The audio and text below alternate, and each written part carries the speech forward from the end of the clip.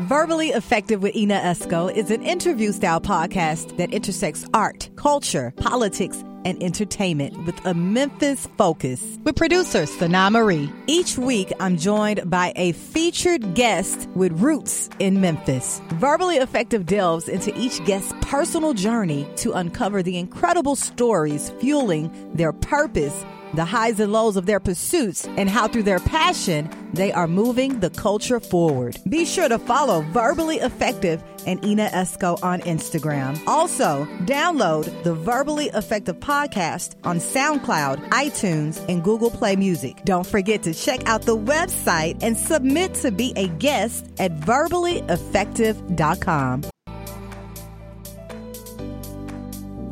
Hey, yo, mic check 1 2 1 2. It's DJ D Nice, and I'm rocking with Double E, Ina Esco, with the Verbally Effective podcast. Hi, I'm Elle Perry with the Daily Memphian, and I'm hanging out with Ina Esco on the Verbally Effective podcast. What's good? This is Brent Hooks, and I'm verbally effective because I'm a millennial entrepreneur who has found some success and some low points in my life, but I have experiences to share.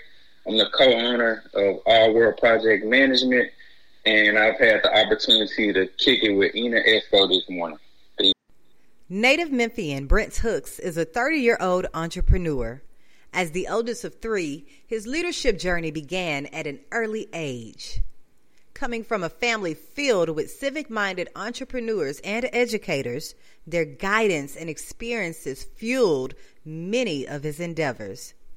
Brent has personally been recognized by the Greater Memphis Chamber of Commerce as a top young Memphian and Memphis Business Journal's top 40 under 40 in 2016 and 2017, respectively. Although Brent has small startup companies like All World Media Group and Henry and Robert Investments in his repertoire, his most notable venture is being a co-owner of All World Project Management, a civil engineering and construction management firm where he serves as the Chief Administrative Officer. All World has been recognized by several organizations locally, but recently was recognized by the Inc. 5000 as one of the fastest growing companies in America.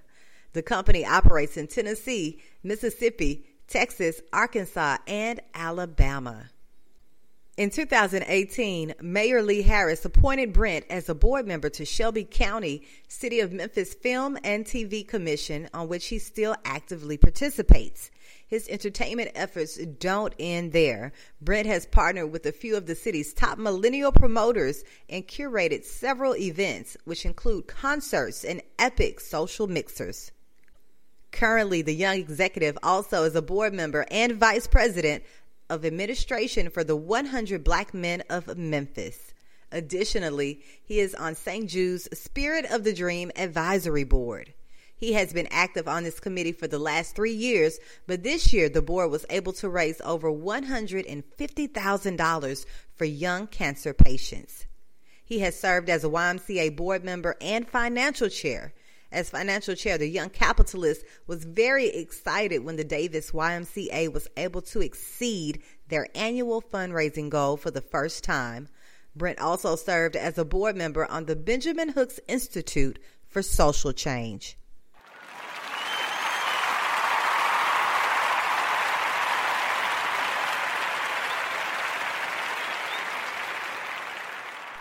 Verbally Effective, your Double E, Ina Esco here. Thank you guys so much for tuning in once again to the Verbally Effective podcast. Be sure to download, follow, and subscribe to the podcast on all streaming platforms, including iTunes, Spotify, SoundCloud, CastBox. Wherever you get your podcast, you can definitely download the Verbally Effective podcast. Today, I have with me the co-owner of All World Project Management. He's a member of Kappa Alpha Psi Fraternity.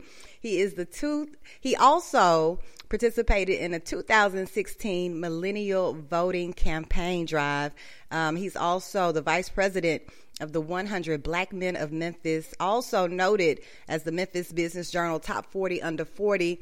And those are just a few of his accolades. I have with me Mr. Brent Hooks on the line. What's up, Brent? How are you today?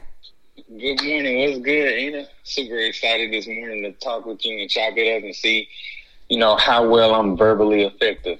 Well, Brent, I've been knowing you for quite some time, and I already know that you're going to do well today. You're very verbally effective. So, I got you on the pod finally. We've even partnered in, numerous projects together, and I'm so glad that you're able to join me on the podcast today. But we're going to start at the beginning, Brent. What part of Memphis are you from? So I'm born and raised in the heart of East Memphis, but honestly, my heart belongs to all of Memphis. I'm a Memphian, native Memphian. I graduated from Germantown High School, but I also spent half of my high school years at MUS. So I had a diverse high school experience, and, I really, really enjoyed it. I've been able to make a lot of friends through a number of activities. My church home is actually in the heart of South Memphis, and my mom and grandmother have owned businesses in Whitehaven for over 30 years. So I've spent my time in different pockets of Memphis, which has allowed me to basically have a diverse perspective on how I view the city. Right. So growing up in all these parts of Memphis and having such, a diverse background, Brent, what kind of activities were you heavily involved in growing up in Memphis and attending school? What did you participate in?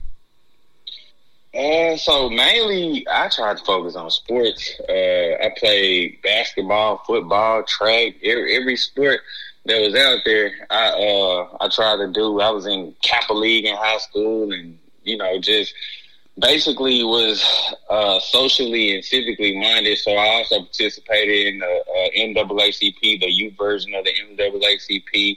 And my parents always encouraged me to basically be involved in more than just sports, even though that's what I like the most. So they, pushed me to do some academic things as far as making sure that I was in science fairs and stuff like that, church, just normal, typical kid stuff. I don't think I did anything extraordinary as a kid. Just those experiences. Actually, I really praise my mom for encouraging me to do all those different things, like participating in the cotillion and all that type of stuff. Yeah. So Botillion.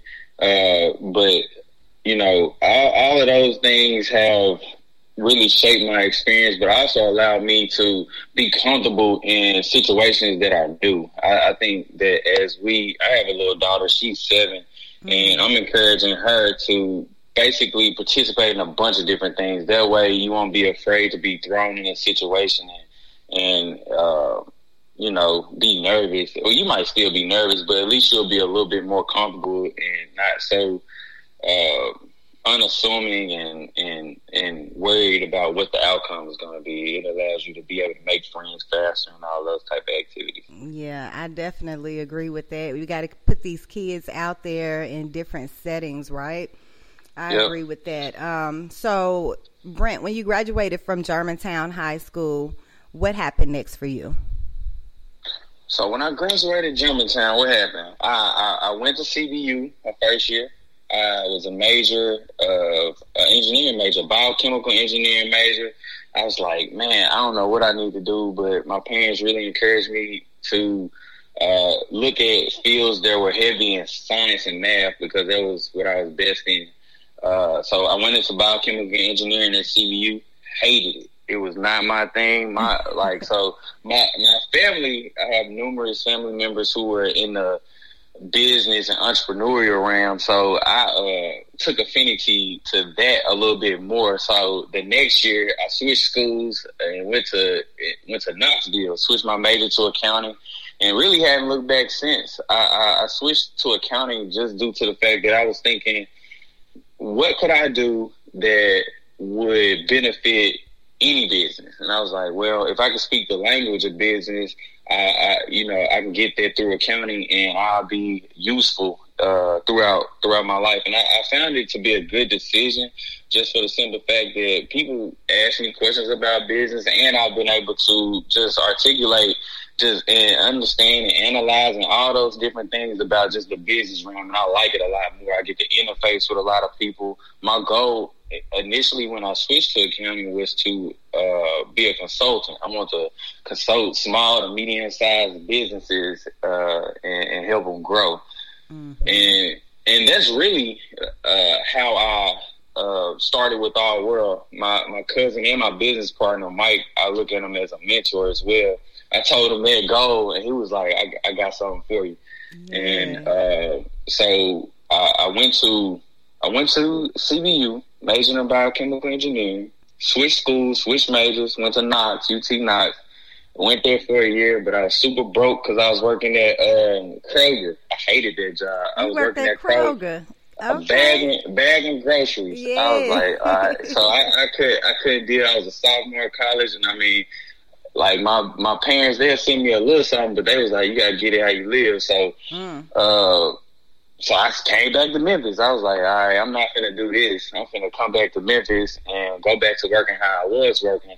So my uncle actually, while I was in college, and high school, he owned one of the biggest clubs, one of the biggest nightclubs in Memphis. And I found that to be more along my lines because I could work one day and get more money than I get working a whole week at Kroger. So the Plush Club. The Plush? Yeah, I remember the Plush Club. Yeah, so that was fun. I got burnt out on going to the club because I used to work in it, so I never used to want to go out. I was like, man, I got to go to work. So my whole mindset about even going to the club was warped at a young age just because I had to go so much. I was able to learn a lot during that time period as well. So that kind of introduced me to the entertainment world because the club actually had quite a few artists that came in, and it was like, as far as I know, like size-wise, it was the biggest club in Memphis. Mm-hmm. And I've been to several clubs, so it was cool. It's demolished now. But it was some good times being a 17-year-old through 20, I guess. 17 through 20, I was doing that. And so I came back to Memphis, went to University of Memphis. I picked up a minor. I picked up a minor in finance. So my degree is in accounting with a minor in finance. And I used those skills at the club. And then, like, even during college, it was kind of weird. I took a period where I was still in school at University of Memphis, but I went to go live in New Orleans for 2 years. So from 20 to 21, I lived, for those 2 years, when I was 20 and 21, I lived in New Orleans. The first year was amazing because the Saints won the Super Bowl, and New Orleans always will have a special place in my heart, just because it was such a vibe. You know, I know you've been down there, but like Essence Fest, Jazz Fest. I mean, it's just a cool place where you get to experience just a different lifestyle. Their whole vibe is not the same as Memphis. It's not the same as anywhere I've ever been. It's quite a place. With the second line and the Mardi Gras, all those activities just were amazing. So I really, really enjoyed being down there. I love going back and visiting and just seeing where I lived and, just reminiscing on what I did during that time period. So I managed a tax company for 2 years and then came back, like graduated that next semester. And, so I worked at CPA firm. So, like I said in the beginning, I really thought I was going to be a consultant, which I slick am now, but I really thought I was going to be a consultant. And I wanted to help small to medium-sized businesses. So I said I'm not going to take any more jobs outside of accounting or finance or anything like that, because initially when I came back from New Orleans, I didn't know what I was going to do. I was blessed to have the opportunity to save money because that was basically the most money I've ever made in my life not in my life, but at that time period in my life, just managing that tax company. So I was able to save, but then after a while, I was like, man, I got to find something to do. So I literally started driving around to CPA firms all across the city. Like, while my mom and other folks in my life, they were like, man, you need to find a job wherever. You can go up to Starbucks and get you a job, go to Walmart, go to McDonald's. I was like, I'm not going to do that. I need to find something that's in my field so I make sure that I'm continuing to develop my skills. So I went to at least 5 or 6 accounting firms just asking for an internship, and I ended up taking a free internship. Like, I was so dedicated to making sure that I was doing something in my field, which I find that rare. People wouldn't do that these days, I think, because I assume they just want to get paid, which I understand. But I took a free internship at Bridge Builders because I was a bridge builder in high school as well. I was like, all right, let me go over here and try to do this for a while. So for that whole next semester, I worked for free and didn't have no money, couldn't barely get haircuts. It was a tough time, but I enjoyed it because I was able to learn a little bit more about accounting. And I kept working. I even went to like some black-owned firms. I was like, look, I just need an internship. But at the time, they didn't have anything available. So that's how I ended up taking the thing at Bridge Builders. And from there, like just during that time period, which I encourage anybody listening, anybody thinking about getting an internship, any young professionals, any college students, build a relationship with your career center at your school, because that's what I did. I ended up building a relationship with the lady who sat at the front desk, which I'm really good at. Like if I feel like I need to, continue to grow in a certain space, I try to develop relationships with the people who can, and not just pretentious type relationship, but a relationship where it's genuine. And she, like, I liked her. She was, I asked about the kids, how she doing, how she been. She asked about my family and see how they're doing. And she literally sent me a position at the largest regional CPA firm in the Southeast region called Dixon, Hughes & Goodman. And that experience pretty much was the launch pad for everything else I've been doing. And I mean, I just was blessed with that experience, and just blessed meeting that lady. I honestly do not remember her name now, but at the time, like, cause that was at least 10 years ago, I guess. Yeah. And she really, really blessed me. So she sent me that opportunity. I went over to Dixon Hughes & Goodman. I was an intern making $11 an hour. I'm talking about I was just happy because I was working doing free. $11. I'm like, ooh, $11. I was too happy. So for those next 3 months, the whole experience was crazy. Because first of all, I'm thinking it was about to go to an interview. No, like I went over there with my now wife. She's my girlfriend at the time. We both went over there just. So she was in the lobby. I was about to get interviewed. A lady named Miss Phyllis came out, a black lady, super cool. She was like, you ready? I'm like, yeah. So she brought us back. She said, who is this? I said, oh, this is my girlfriend. She was like, oh, she can come on too. I'm like, what? I have never been in an interview. So both of us sitting there, and it wasn't even an interview. She said, when can you start? I said, tomorrow? She was like, she just expressed, like, she said, look, I looked over your resume. You seem like a nice kid. I'm going to give you an opportunity. And, of course, the firm was predominantly white, and it was very limited diversity. So I really feel like she just saw a young black kid trying to do something different and said, I'm going to give him a shot. And when she gave me that shot, I was there for 3 months. And before I transitioned in that role. And what I did was every day, I walked around and talked to every single partner of the firm. I said, hey, so why'd you pick tax accounting? Why'd you do that? And then I talked to some other partners. Why'd you pick audit? Because tax and audit are primarily the two main functions of a CPA at a CPA firm, or consulting. And, they gave me their feedback and their experiences. And then after those 3 months, they totally changed my role. They said, look, Brent, we like you. We're going to send you over here to Pfizer on this consulting job. And mind you, I'm still in college. I hadn't graduated, nothing. I was still in college. And they said, we're going to send you over here on this consulting job. You're going to be at Pfizer, which at the time, Pfizer was the largest pharmaceutical company in the world. Yeah. And what they were doing, they were basically consolidating a portion of their business so they can sell it off. And then they were also migrating from one information system to another. I don't know if you're familiar with Oracle. Yeah. But they had Oracle, and they switched from Oracle to a system called SAP. Yeah. It's both of them are kind of like accounting and enterprise systems to manage their whole operation. So I got to learn from both of those two experiences. And then when the partner brought me in and asked me about, was I willing to take the opportunity? I was like, yeah.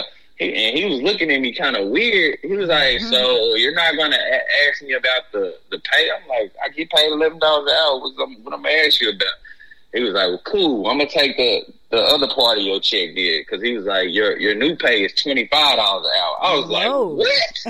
So, I'm literally in college making $25 an hour, working 40 hours a week. So you can do the math on that. Yeah. And I'm like not graduating, no degree, none of that. And I was like, man, this is crazy. And then, man, I ended up seeing my cousin Mike at a basketball game, a Grizzly game. I'd been working there for a year. He was like, so what you been doing? Like I told you, I told him about my dream, being a consultant. He was like, all right, I got something for you. I got this company I'm starting up.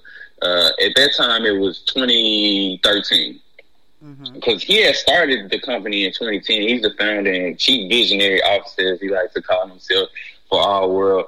And so he started in 2010, but at that time, it was just 2 or 3 people over there with him. Well, actually, it was just 2. It was my good friend, Ronnie, who was over there with him. And then a lady named April came on. So he told me that he was starting a company, he has a project coming up, and he's going to keep in contact with me. Then he asked me how much I made an hour at different use. I said $25 an hour. He said, man, you need to keep that job.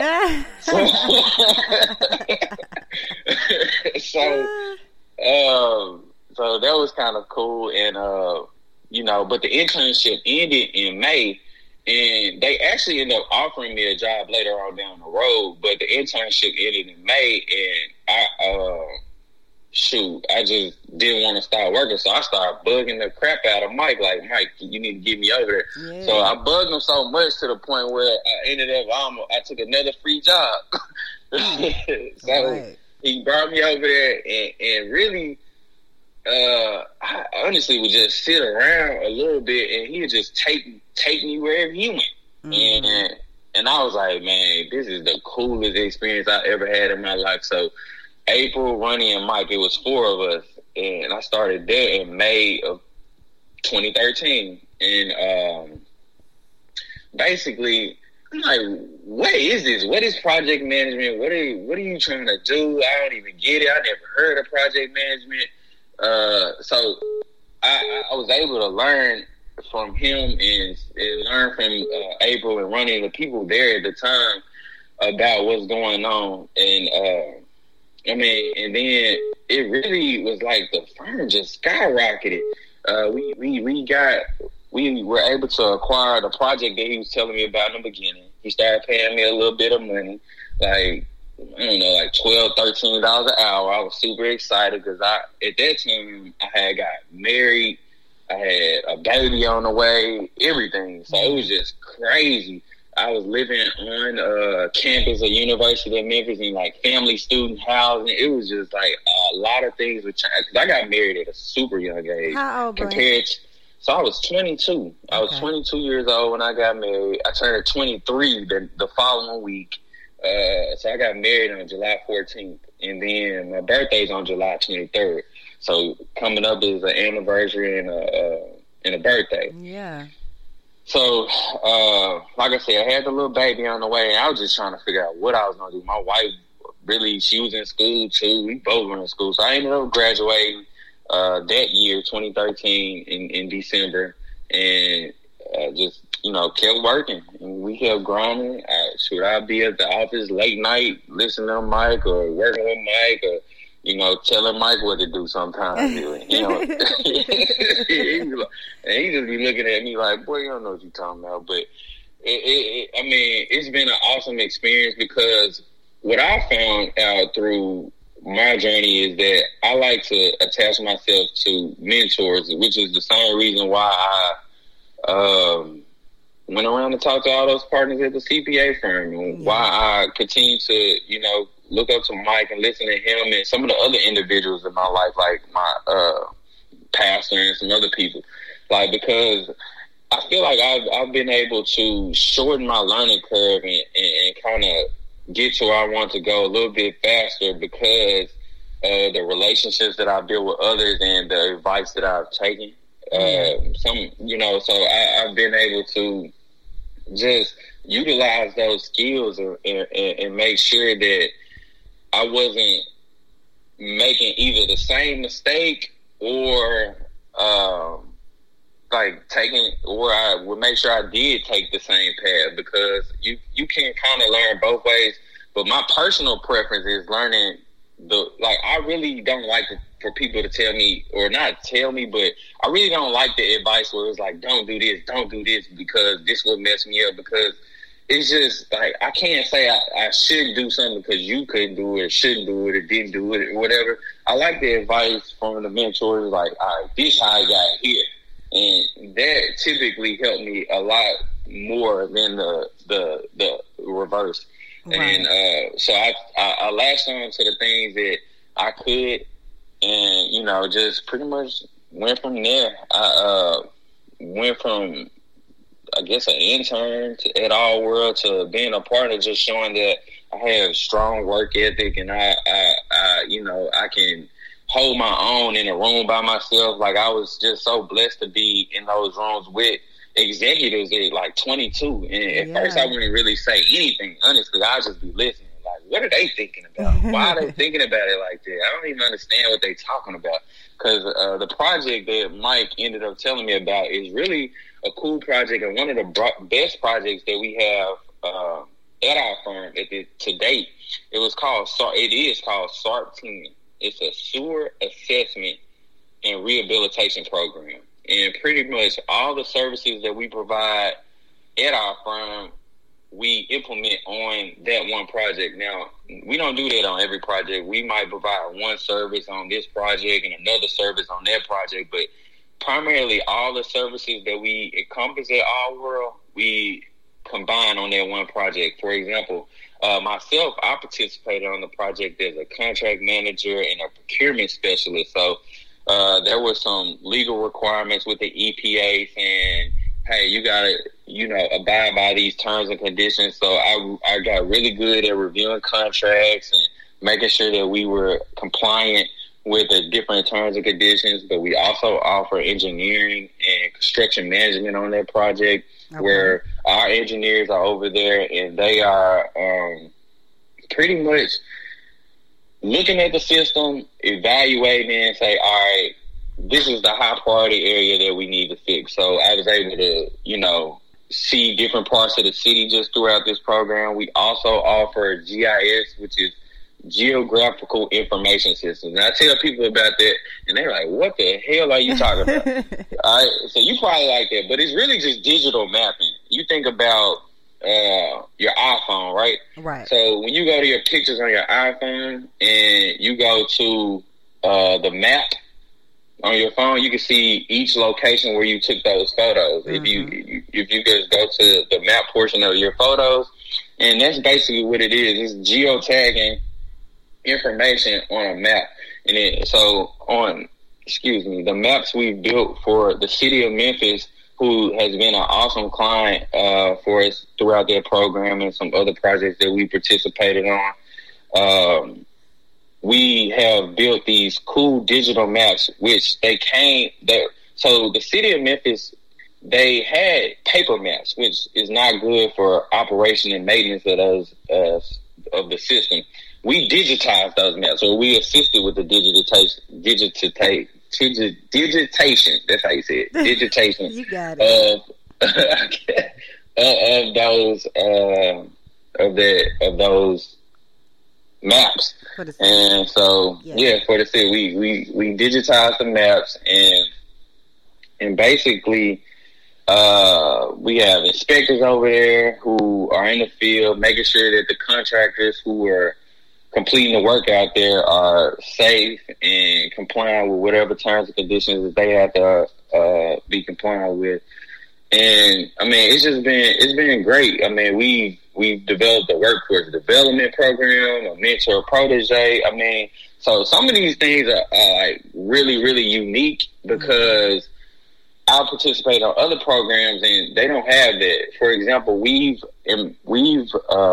created a green team where we went out to reentry programs, people who went to jail and getting out and they trying to reenter into the workforce. We went to those reentry programs. We went to Job Corps and some other workforce, like WIN, Workforce Investment Networks, and other institutions and organizations around the city to help job employment. We built a green team, which was a canvassing program, but also an introduction into the sanitary sewer world, which is like, I did not know this, but it's a lot of money in the sewer.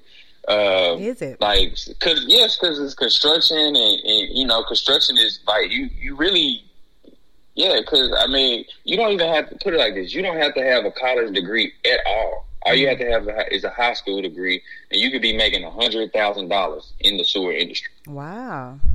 And I was just like, what? So, like, I mean, and but I mean, you have to work your way up, of course, but wastewater treatment plant operator, those people make $100,000 easy, like easy. Wow. No college degree. All you have to do is, you know, just work your way up. You can start off making $20 an hour.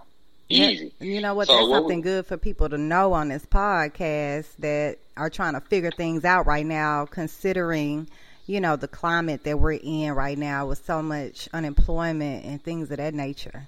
Right. Wow. So I totally agree. And like I said, you would be surprised. You really would be surprised. You know what, Brett, I'm glad you're able to break down, you know, all about All World Project Management, because I'm sure people have been wondering what are some of the projects that you guys work on. You know, we hear the name, we see you guys on social media and in the media in general, but I'm glad you're able to break down some of the projects that you guys participate in.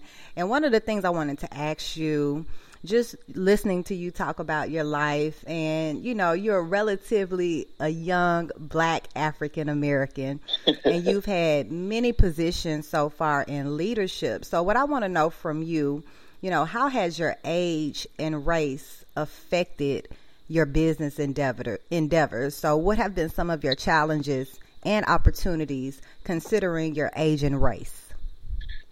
Man, so you know what? I'm super glad that you asked me that, because that's really, I was thinking about like what have been some of the tougher times in my life and what kind of lessons have I learned over. Because I know, you know, I just been kind of just trying to pre-plan about how this conversation would go. I know. And that was the thing that I went to. And that actually, like, my age and race were the two things that I went to, and I was like, these have been some super tough moments, because I mean, so I'm 30 now and I'm still fairly young to be an executive for a company, to be in the rooms with some of these people, because most of the time the average age of an executive is about 50.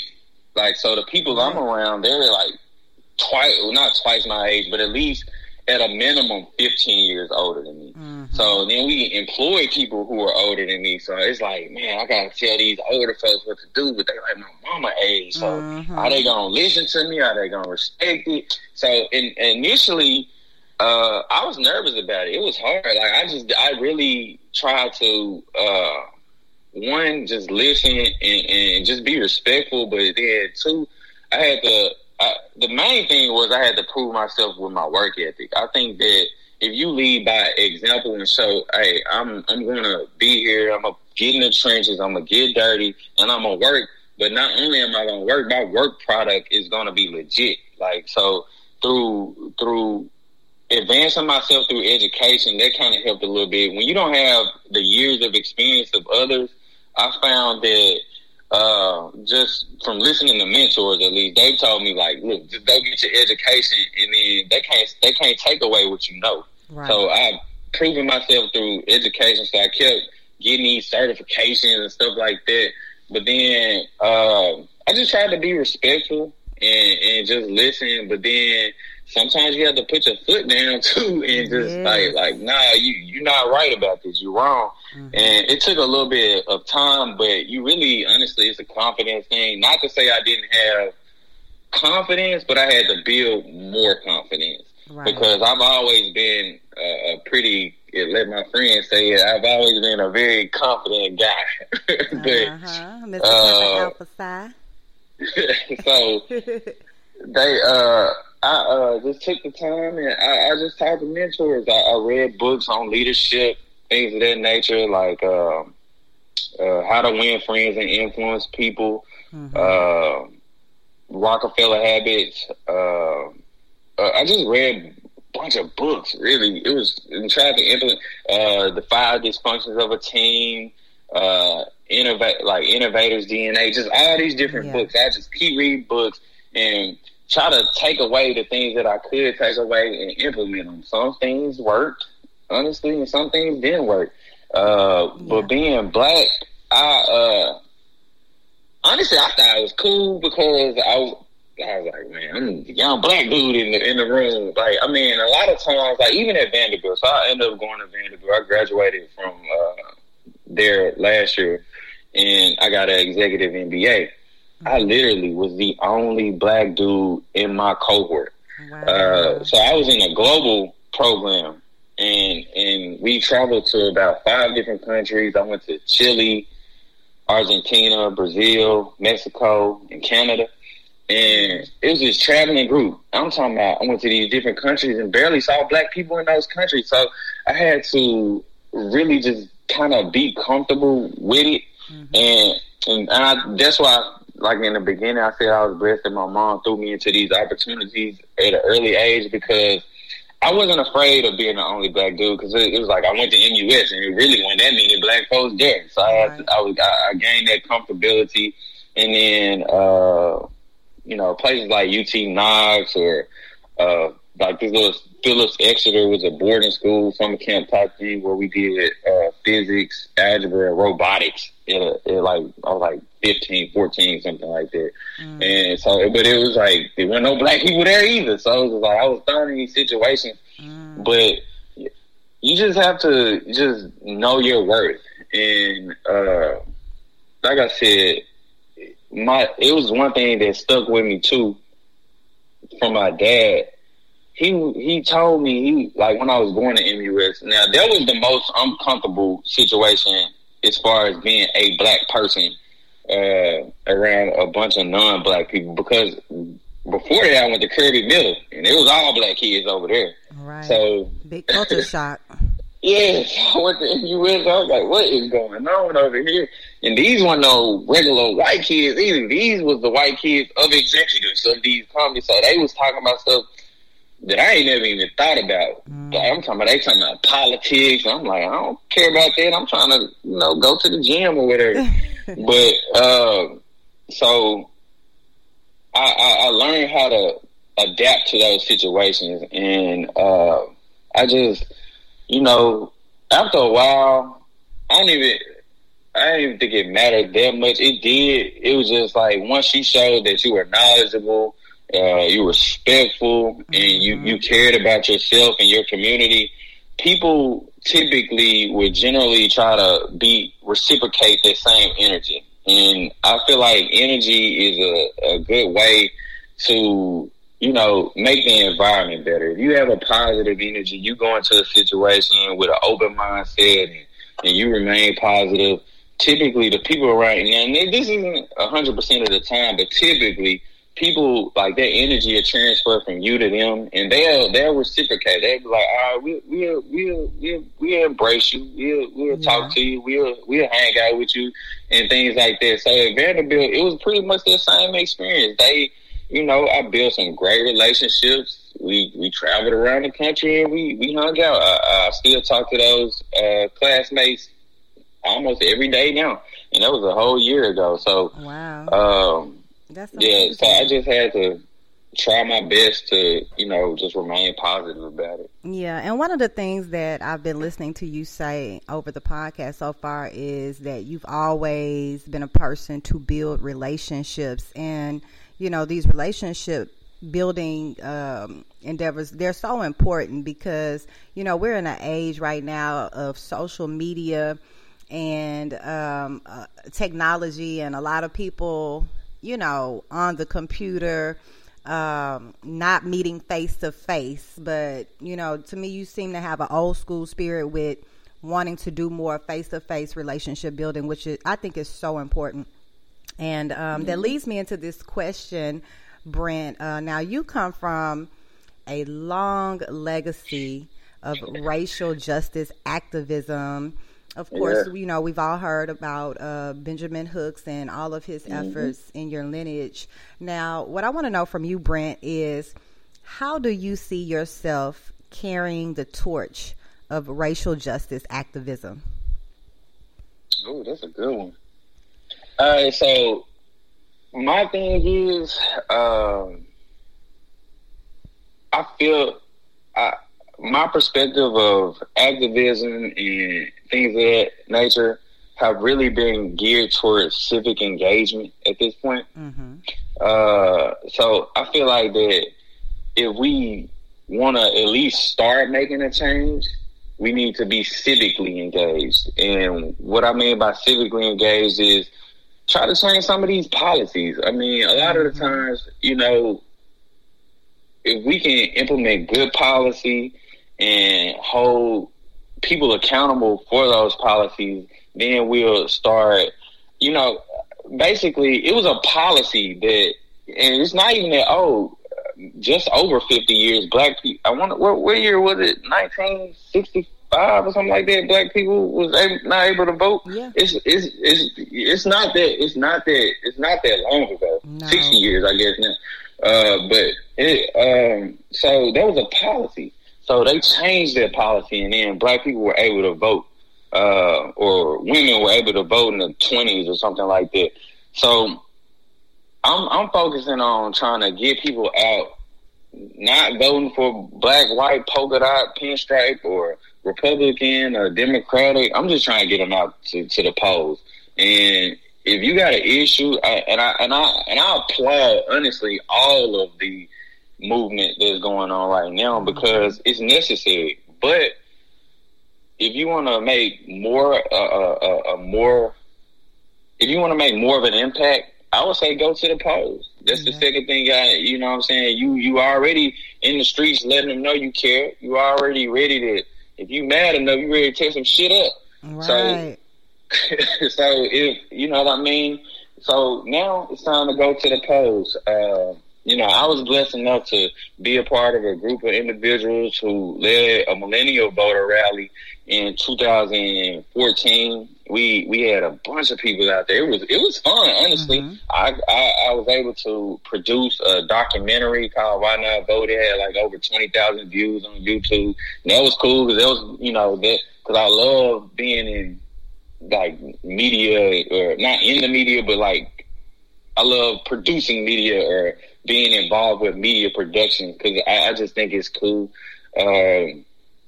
But I encourage people to get civically engaged, and even right now, at this very moment, we're building a app which a person can search their name or their address, and they'll be able to find their voting history and their voting location. So the campaign that we are thinking about is not solidified, but friends don't let friends not vote. I like that. Yeah, so we've been working very, very diligently. It's super cool. You can, and like I said, it's on the map because the platform is GIS based or geographical information system based, and you can see it very visually. It's a really cool application that I'm super proud to be a part of, and so I think I'm there with it. I think I'm just really trying to encourage the people who have been considered disenfranchised or either disengaged to get out there and get engaged because I mean, the bulk of the individuals who are out there protesting are millennials. Yes. But then you look at the millennial voter statistics, and they are the worst. And they why are is absolutely that? the worst. Why is that, Brent? Why do you think it's that way? We see the millennials out here protesting, but when it comes time to go to the polls, they're the smaller percentage. Why do you think that? I don't think it's one reason. I think it's a few reasons. One, apathy, I think, is one big reason. And being apathetic, meaning they really just don't care. You know what I mean? They were like, oh man, I don't need to vote. And I think the second reason is trust. A lot of people don't trust the system. They don't believe that their vote counts, but it does. And then, I think some people just, really, I think those are probably the two main reasons. I guess apathetic, don't care, and just don't trust. And I can see why they don't trust, because we've already seen a few elections stolen. Like, I can see where their distrust comes from. But I agree with you by people being more civically engaged, because right now, both locally and nationally, we have to get to the polls, because I think the main way that we'll make this change is systematically. So we got to encourage everybody to do their research on these opponents, like you said. Yeah. Like, just because they Democrat don't mean that's what you go for. You have to do your research on these people, because, right. I mean, it just feels like, the climate right now is of change, and now is the time to strike. So I agree with you on getting these people to the polls. Now, Brent, I want you to give these budding entrepreneurs such as yourself some advice. What kind of advice do you have for everyone who, that may be attempting to impact change and become an entrepreneur such as yourself? All right, I got 3 pieces of advice for a budding entrepreneur. The first thing is learn to use and leverage technology. Technology is the wave. If you know how to use technology, you're going to be ahead of the game. I was just listening to a discussion yesterday, a big international review of what's going on and what makes some of these nations competitive. And there are 2 things that they talked about. They talked about infrastructure and they talked about technology. So, if you understand technology and the changes that are coming with technology, as you can see through this pandemic, the school system is changing, the work environment is changing. We're moving to more digital solutions to meeting and sharing information. So learn to use and leverage technology. Second thing is find a mentor. Mentors will shorten your learning curve. If you find someone who has done what you're trying to do and been where you're trying to go, continue, talk with them, pick their brain. One, they can give you advice, but 2, you can help them. I've learned, don't try to make a mentorship a one-way situation, because you can get your mentor game too. And that's what I've been trying to do. I was like, all right, you know about that, but I know about this. Yeah. And it's a 2-way street. So make sure that once you find a mentor, you see how you can be a value add to them, because that's important. You don't want to be just someone who's using somebody for whatever reason.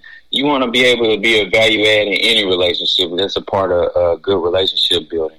And then 3, I would say just continue to just get your education.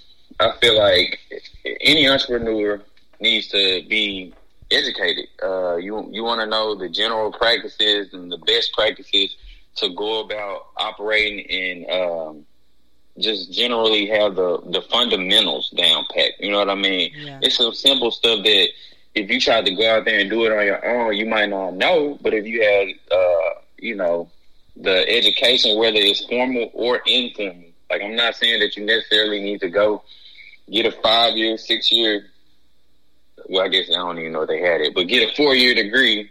But I'm not saying you need to do that. I'm saying you need, read books. Or, get a certification. Any of it.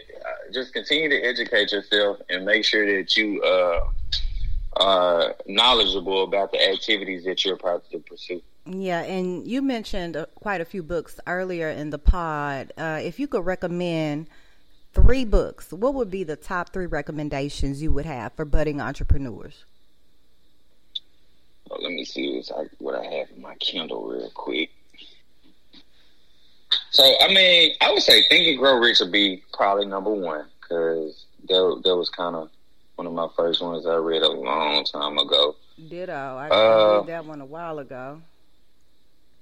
I would say Think and Grow Rich. I would say Rockefeller Habits. That was a good one. I would say Rich Dad Poor Dad, because that was a good one. That definitely had me thinking very entrepreneurial. I would say that was probably my top 3 that I can just think of off the top. The 4 Agreements is a good one.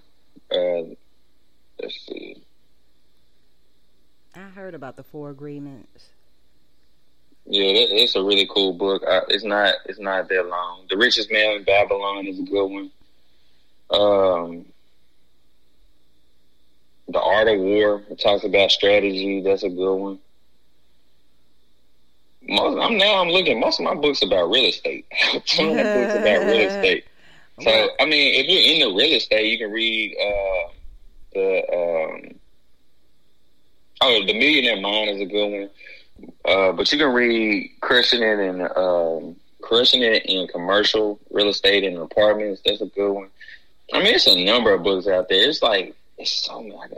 I'm trying to pick the ones that aren't like, if I read to you in my list, you're like, what is this boy reading? It's probably a diverse list, but I think the ones that you recommended are pretty good. I've read quite a few of them. But at this time, Brent, now, I done did my research on you, and I know you got some rap skills. Now, don't act like you don't have no rap skills. I heard. I'm not going to be on this podcast rapping. You know I'm trying to get you to give me a few bars for the people of the Verbally Effective audience. Just a few bars. No. Like, I would, but then what?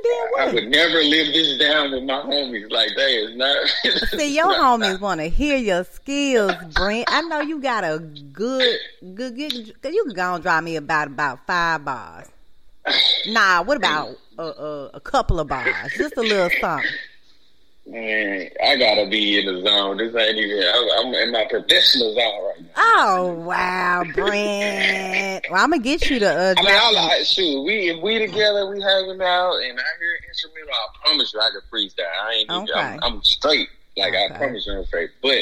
But I don't know. This ain't this not the environment for me right now. I want to remain. Okay, well, I'm gonna catch you out in these pandemic streets one day when we can all join together again. I'm gonna catch you out here, and I'm gonna have my recorder on me, and I'm gonna get them rap skills.